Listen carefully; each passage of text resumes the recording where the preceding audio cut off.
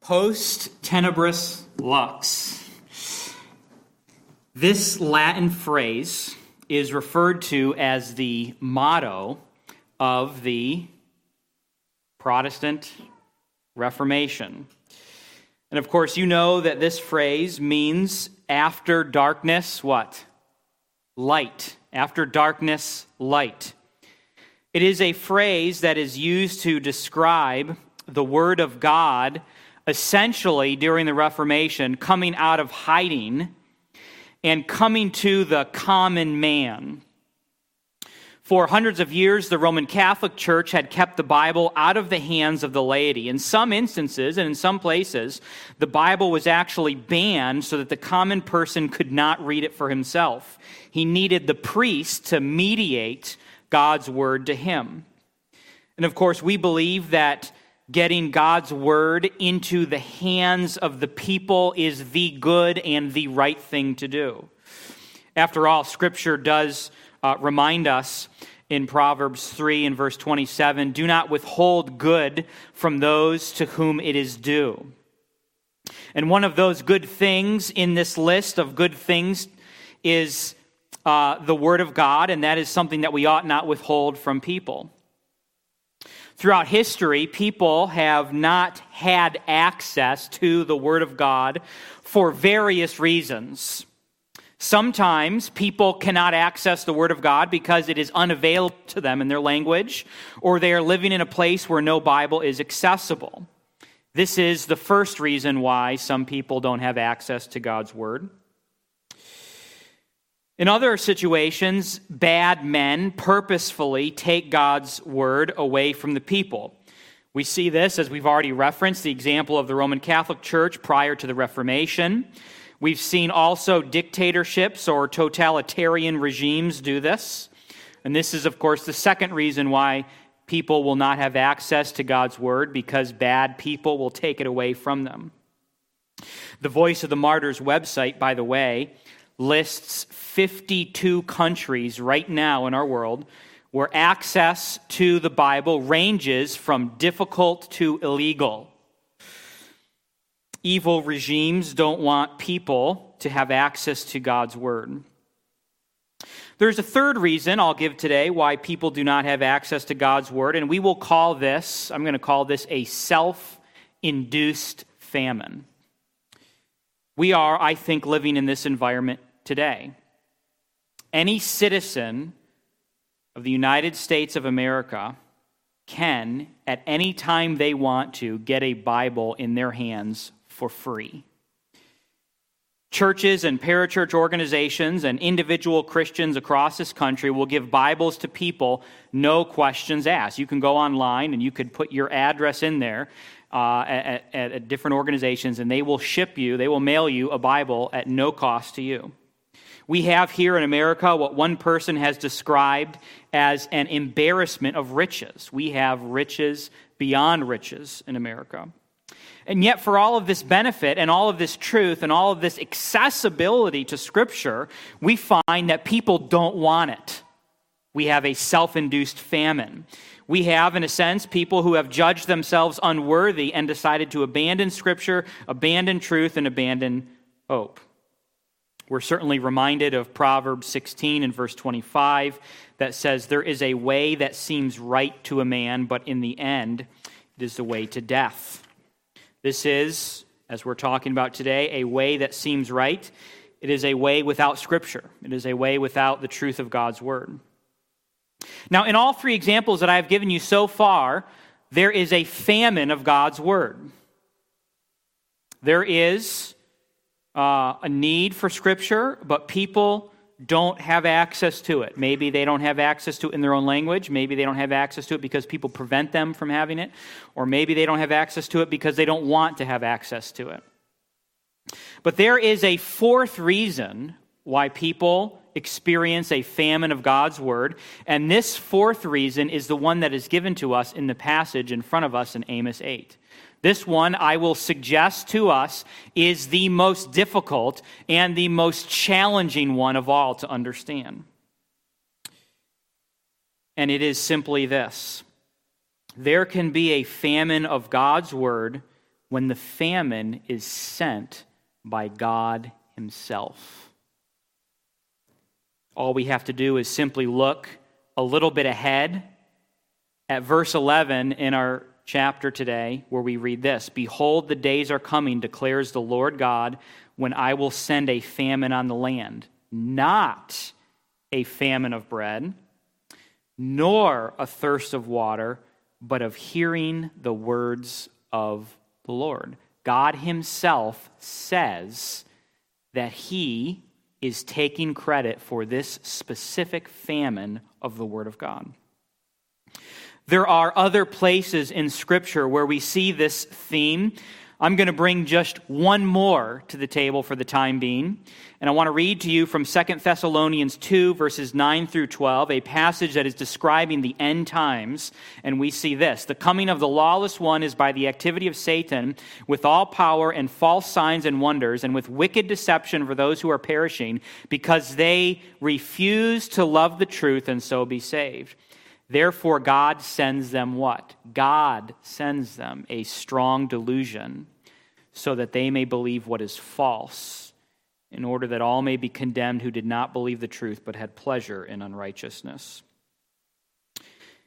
It may be that this kind of judgment, that is, the judgment we see in Amos 8, where God sends a famine, the judgment we see in 2 Thessalonians 2, where God sends a delusion so that people believe what is false, it may be that this kind of judgment is the most severe of all. In fact, Jonathan Edwards preached a sermon on Amos 8:11, and the title of this sermon was this: "Spiritual judgments are the most terrible for a people."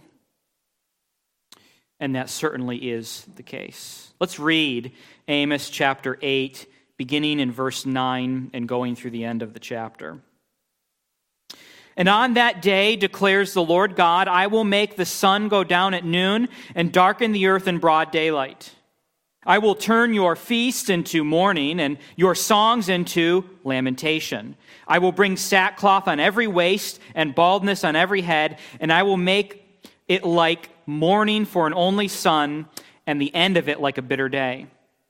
Behold, the days are coming, declares the Lord God, when I will send a famine on the land, not a famine of bread, nor a thirst of water, but of hearing the words of the Lord. They shall wander from sea to sea and from north to east.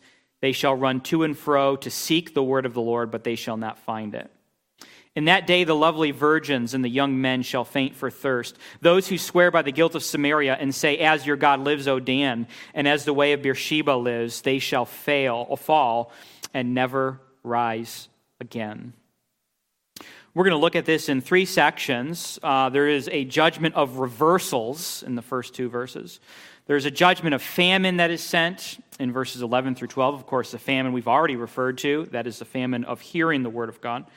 And then finally in 13 through 14, a judgment of destruction.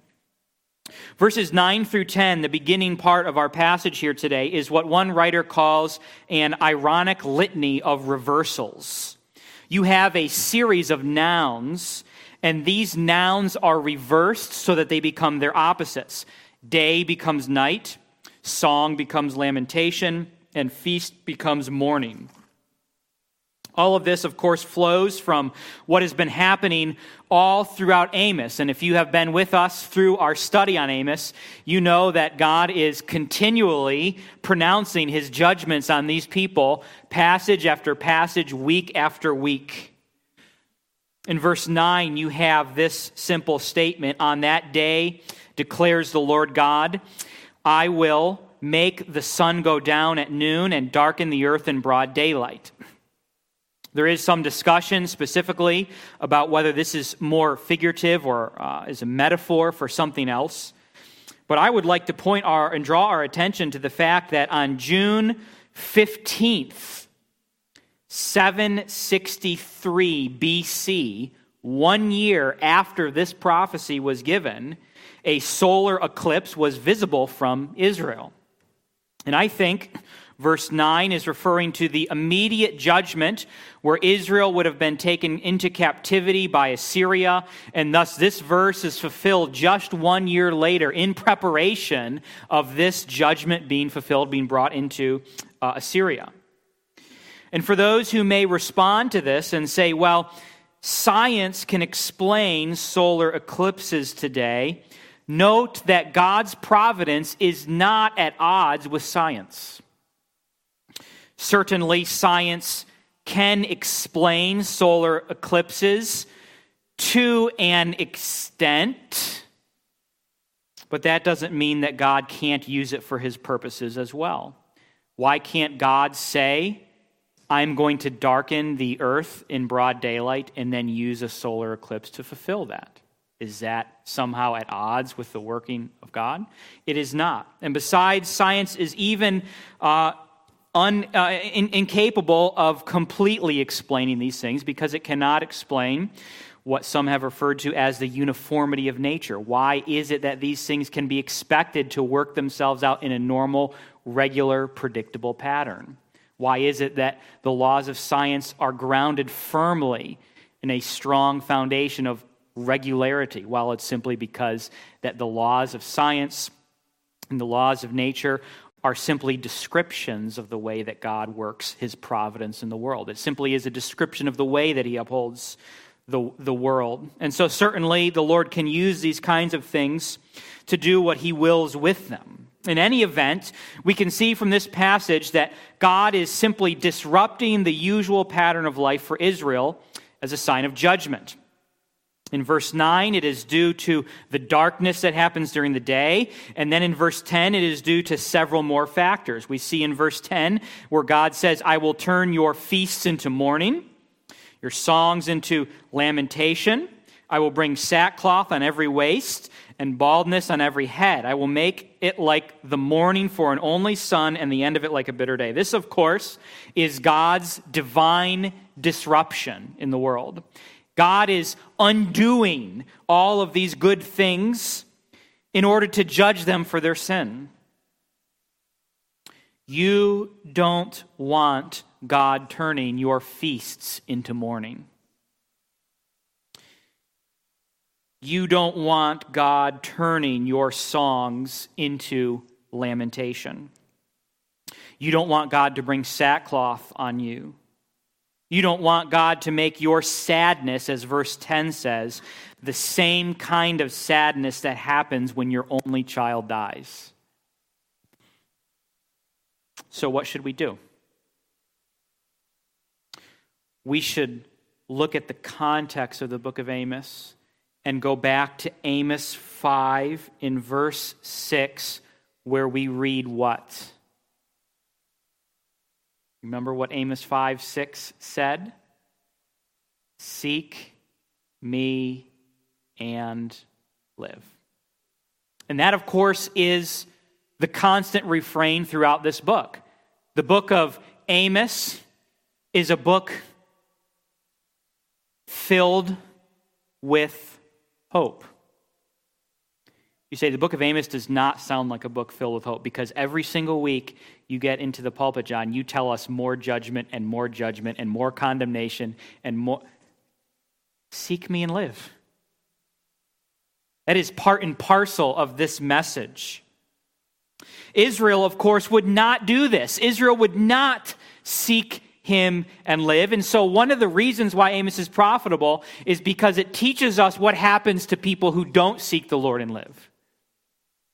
One of the reasons that you need to see the harshness and the severity of God's hand against those who will not repent is because you need a warning to not go there. I need a warning to not go there. Israel would not do this, and so because of this, the Lord brings a famine on the land. We see this in verses 11 through 12. It is a judgment of famine. I would suggest to us that verses 11 through 12, that this is the hottest part of Amos. This is the harshest judgment that we see. Let God judge a nation by sending plagues, but what kind of judgment must it be for the Lord to do, as Jonathan Edwards says, remove his candlestick from a nation? Why would I suggest to us that this is the most severe? Because of this. When God sends a mist on the nation, when God sends darkness on a nation, when God sends great confusion on a nation so that they no longer hear or understand the words of the Lord, that seals their fate. If God sends plagues on a nation, but his word is accessible, you can still at least repent and be saved. But when the Lord sends a famine of his word on a land, this is the harshest judgment of all, because you don't know where to go now to find hope. Woe to the nation that is lost and does not know the way back. Woe to the nation who does not know the name of the Lord. Woe to the nation who has trampled upon God's word. Woe to the nation who no longer knows how to seek the Lord. Isaiah is commanded to preach to such a people. You may recall this from probably one of, if not the most well-known, passages from Isaiah chapter 6, where he says, who's going to go for us? And we read, beginning in verse 8, I heard the voice of the Lord saying, whom shall I send, and who will go for us? And then I said, that is Isaiah, here I am, send me. And he said, go and say to this people, keep on hearing, but do not understand. Keep on seeing, but do not perceive. Make the heart of this people dull, and their ears heavy, and blind their eyes, lest they see with their eyes and hear with their ears and understand with their hearts and turn and be healed. Is this not one of the most weighty portions of Scripture, where the Lord himself is saying, make the heart of this people dull so that they won't see and hear and be healed? This is why we see several chapters later in Isaiah 55:6 a plea that simply says, seek the Lord while he may be found. Call on him while he is near. What can Isaiah 55:6 mean other than the fact that there is a time when God may not be found, a time where he is not near, a time when his word is not accessible? If you are running away from the Lord, do not presume upon his patience and his long-suffering. You are not guaranteed tomorrow. God may take your life from you today. This can happen to any of us in this room today. Any of us can get in our car and get T-boned on the way home, and it's over with.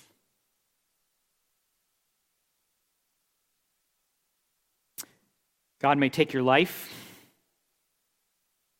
or God may do what he says here, and that is take his word from your life. And I think that is one of the harshest judgments possible. Now, this brings to our attention something that makes us perhaps a little bit uneasy. Let's talk about this whole business of God sending the famine. Note again verse 11. Let's read this again. Behold, the days are coming, declares the Lord, when I will send a famine on the land, not of bread or water, but of hearing the words of the Lord. And then I want you to see what this famine produces in verse 12. This produces people who are wandering aimlessly with no direction. And so in verse 12 we read, they shall wander from sea to sea, north to east, to and fro, seeking the word of the Lord, but they shall not find it. God will finally say, enough is enough. I'm removing my word from your midst. And then in that day, you're going to want to find it, but you won't be able to. Now, the obvious difficulty that we have here in this particular passage is simply the first person personal pronoun in verse 11. I will send. Does anyone else see that as like something that makes you slightly uncomfortable? Slightly uneasy? It may sound strange to our ears that God is trying, that he is the one who is obscuring his own word. Doesn't he want to clarify his word for us? Doesn't he want to make his word something that is accessible to us and understandable to us, to give us every opportunity?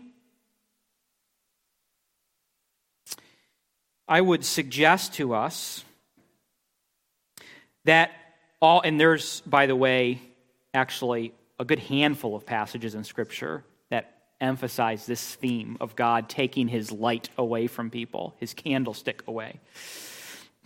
I would suggest to us that all of these instances in Scripture where God purposefully hides his word or obscures his word or creates a famine of his word are the instances where God gives to these people what they want. It is as if God were saying, in essence, okay, you hate my word? You don't want my word? You reject my word? You refuse to repent and to seek me? Fine. I'll take it away from you. I'll remove my light entirely from you and give you what you want. Earlier we read in 2 Thessalonians, and that is exactly what was happening in that passage. You remember what we read? We read that in that passage it says they refused to love the what? The truth. They refused to love the truth, therefore what? God sends them a strong delusion so they may believe what is false. In other words, these people had every opportunity given to them. They had the word given to them clearly, and they refused it. And God said, okay, fine, I'll give you what you want. And of course, the same here is true in Amos. God sends his prophets and his word and his truth, and only after they have continually rejected it again and again and again does he finally give them their wishes. We might employ that old adage, be careful what you wish for. You might just get it. And this seems to be the Lord's normal pattern. He is patient, long-suffering, but when people continually and persistently push against him, he eventually steps out of their way and lets them get what they want. It is like God is his hand. You realize, by the way, that this is a essential component of God's common grace. Some people say, for example, I just cannot believe that people in this world are that bad. I don't ever think that. I think I can't believe that people in this world are that good. Like, why is it not a whole lot worse than it actually is right now? Why? Because of common grace. God's staying hand is holding back kind of the floodwaters of the human heart and preventing us from fully unleashing total depravity on the world. You don't want to live in that world where God lets that go.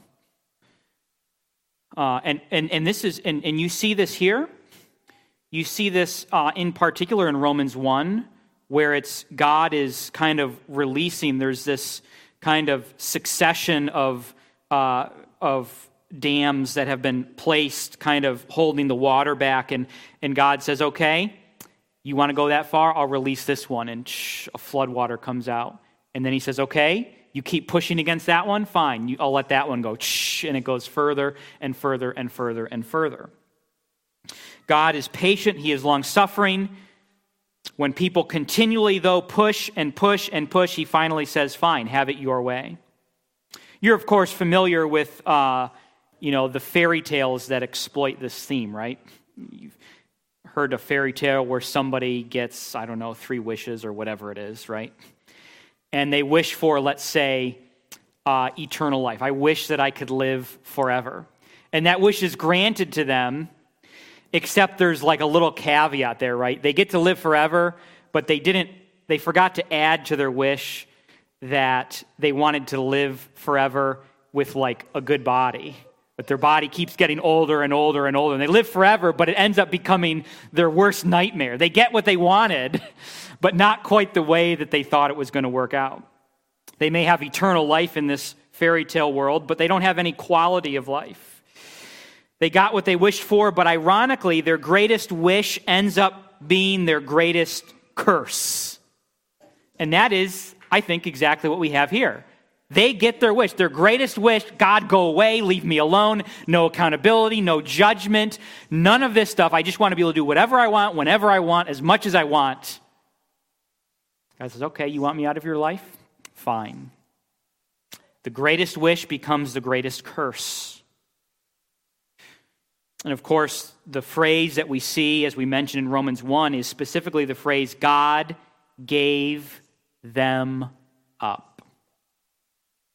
He specifically and intentionally turns people over to their sinful desires when they persist. And the giving up is actually part of the judgment itself. Giving you what you want in your sinful flesh is a form of judgment because it never satisfies like you think that it will. Mankind's greatest wishes today become their greatest regrets tomorrow. I wanted God out of my life, but now I'm groping around in the darkness. I wanted to experience sexual freedom, but now I am dissatisfied and this has become a burden and a weight around my neck. In the Amos passage, what this means is that when people persist in ignoring God's word, God finally gives them what they want. I mean, think about this. We're in chapter 8 of Amos. They haven't listened so far. God has been abundantly pouring out his word on these people, being gracious to them. He's been telling them they have a cancer.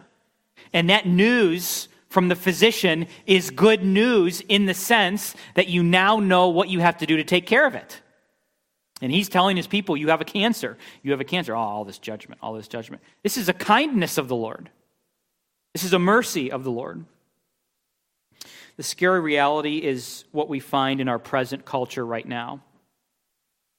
We have this where people are rejecting the word of God, and we see this specifically in 2 Timothy 4, verses 3 through 4, where we read, "The time is coming when people will not endure sound teaching, but having itching ears, they will accumulate for themselves teachers to suit their own passions, and will turn away from listening to the truth and wander off into myths." Is this not an indictment against 21st century America? 2 Timothy 4 in verse 1. "Now the Spirit expressly says that in latter times some will depart from the faith by devoting themselves to deceitful spirits and teachings of demons." What then is to become of us? Perhaps we ought to take Isaiah's advice from Isaiah 55. Seek the Lord while he may be found, because there is mercy with him. We are not guaranteed tomorrow. And this is precisely what Israel would not listen to this. They would not hear the Lord. And so the Lord brings destruction. In verses 13 through 14, "In that day the lovely virgins and the young men shall faint for thirst. Those who swear by the guilt of Samaria and say, 'As your God lives, O Dan, and as the way of Beersheba lives, they shall fall and never rise again.'" What's going on here in these two verses is that the Lord is showing us what happens to those who sin without repentance. There will be for Israel a fainting for thirst, and those who swear by false gods, as is happening in these two verses, will never rise again. That is what they will face. Post tenebris lux. It is a Latin phrase that means after darkness, light. And I am afraid that the light of the Reformation has all but gone out in our current culture. There is perhaps just a faintly burning lantern left in our country in the midst of a sea of darkness. And so it may be appropriate for our current day and our current age to reverse that famous Reformation phrase so that instead of saying after darkness, light, we may describe our land by saying after light, darkness. For it is a dark time. And ironically so. It is a dark time. Ironically, we live in an age where we have instant access to information at our fingertips, and yet we are starving for truth. You can get access to any piece of information that you want in this very moment, and it's yours. And yet we are starving for truth. I think of the dwarves in Lewis's book, The Last Battle. You remember that scene where the dwarves at the very end, they are in a stable or a shed, and suddenly they are surrounded by beautiful landscapes, by good food, and all of these good things, and yet they are blinded so that they think that they are still in a dark shed. They can't see that they're out in the light, in the open, with all of this good food. And so an attempt is made to reason with them. You know, they're told, look, here is some good food, eat this. But they taste it, and it tastes disgusting to them. Or they say, oh, there's a beautiful meadow over there, and they look, and it's just darkness. What are you talking about? It's dark in here. We don't see anything that you're talking about. And the same is true for us. We go to a lost world, and we show them God's word, and we say, look, here is good truth.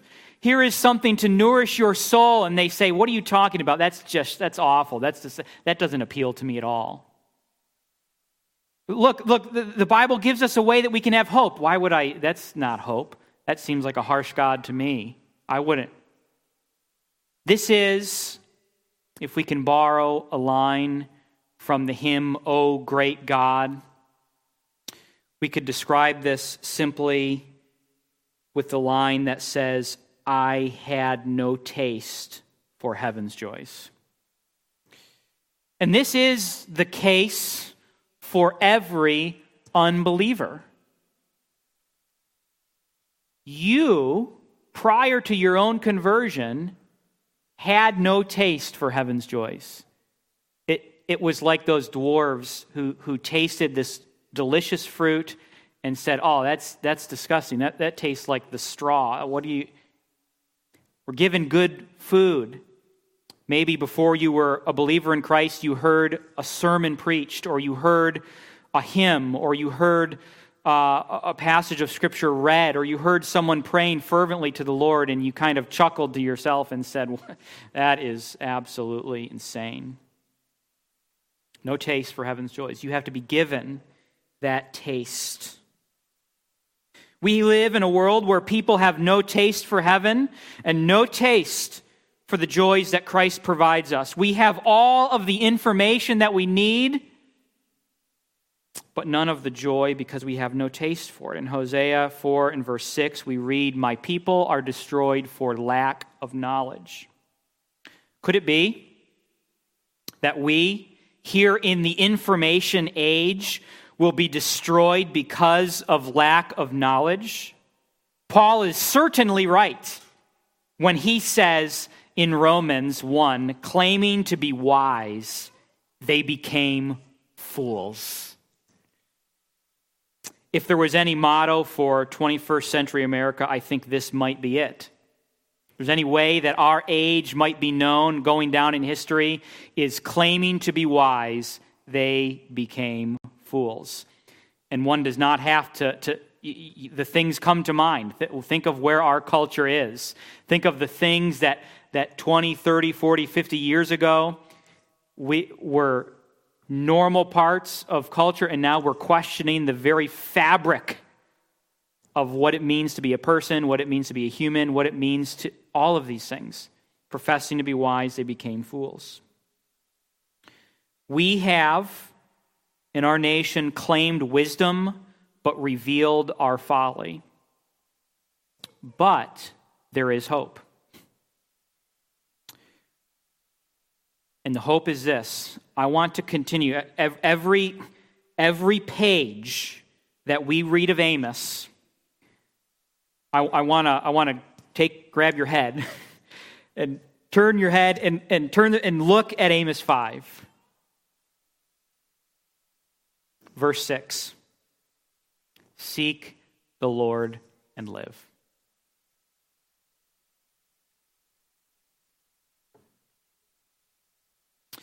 I am afraid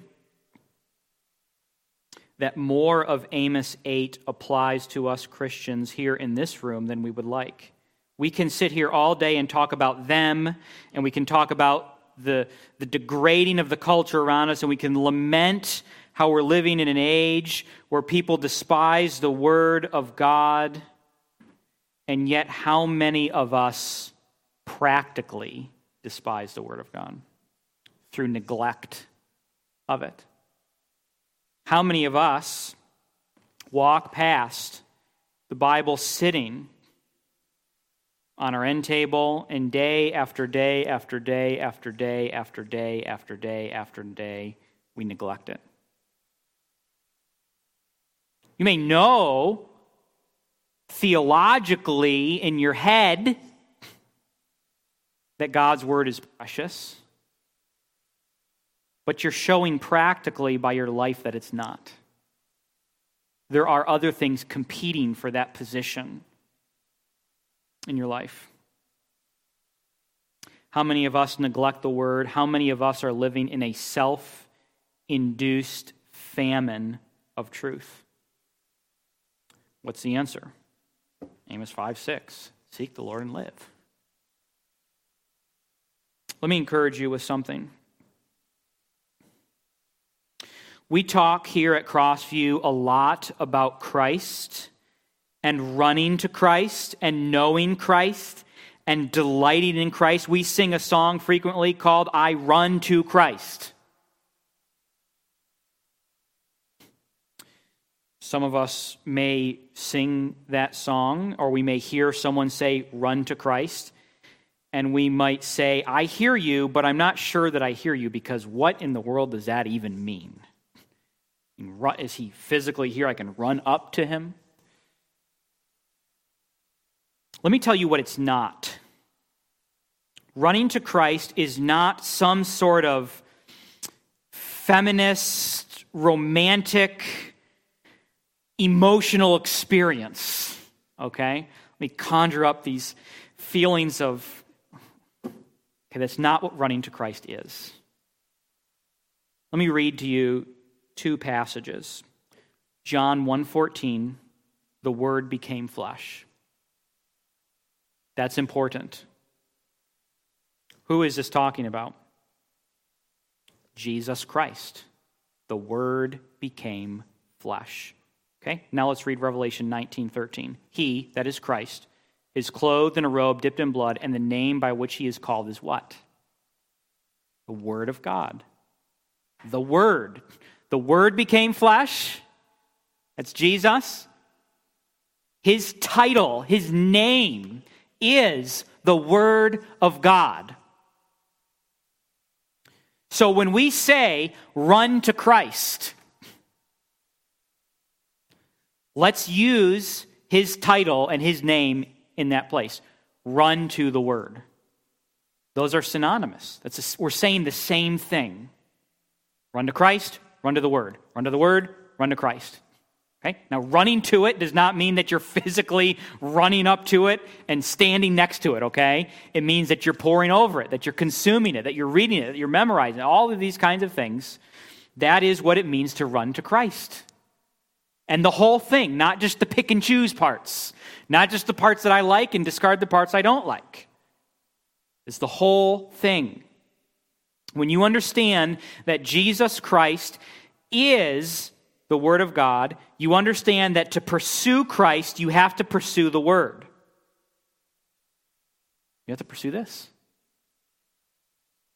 In light of this, I have 3 points of application. I think the primary thrust of the passage today is centering around this idea of a famine of truth. Okay? In light of that, how can we apply this to us? Number 1, pursue a rigorous reading of, studying of, memorizing of, and delighting in the Bible. Okay? Number 2, disciple others to do the same. Encourage one another here to get into the Word. And number 3, cut out any pursuits or hobbies that conflict with number 1 and number 2.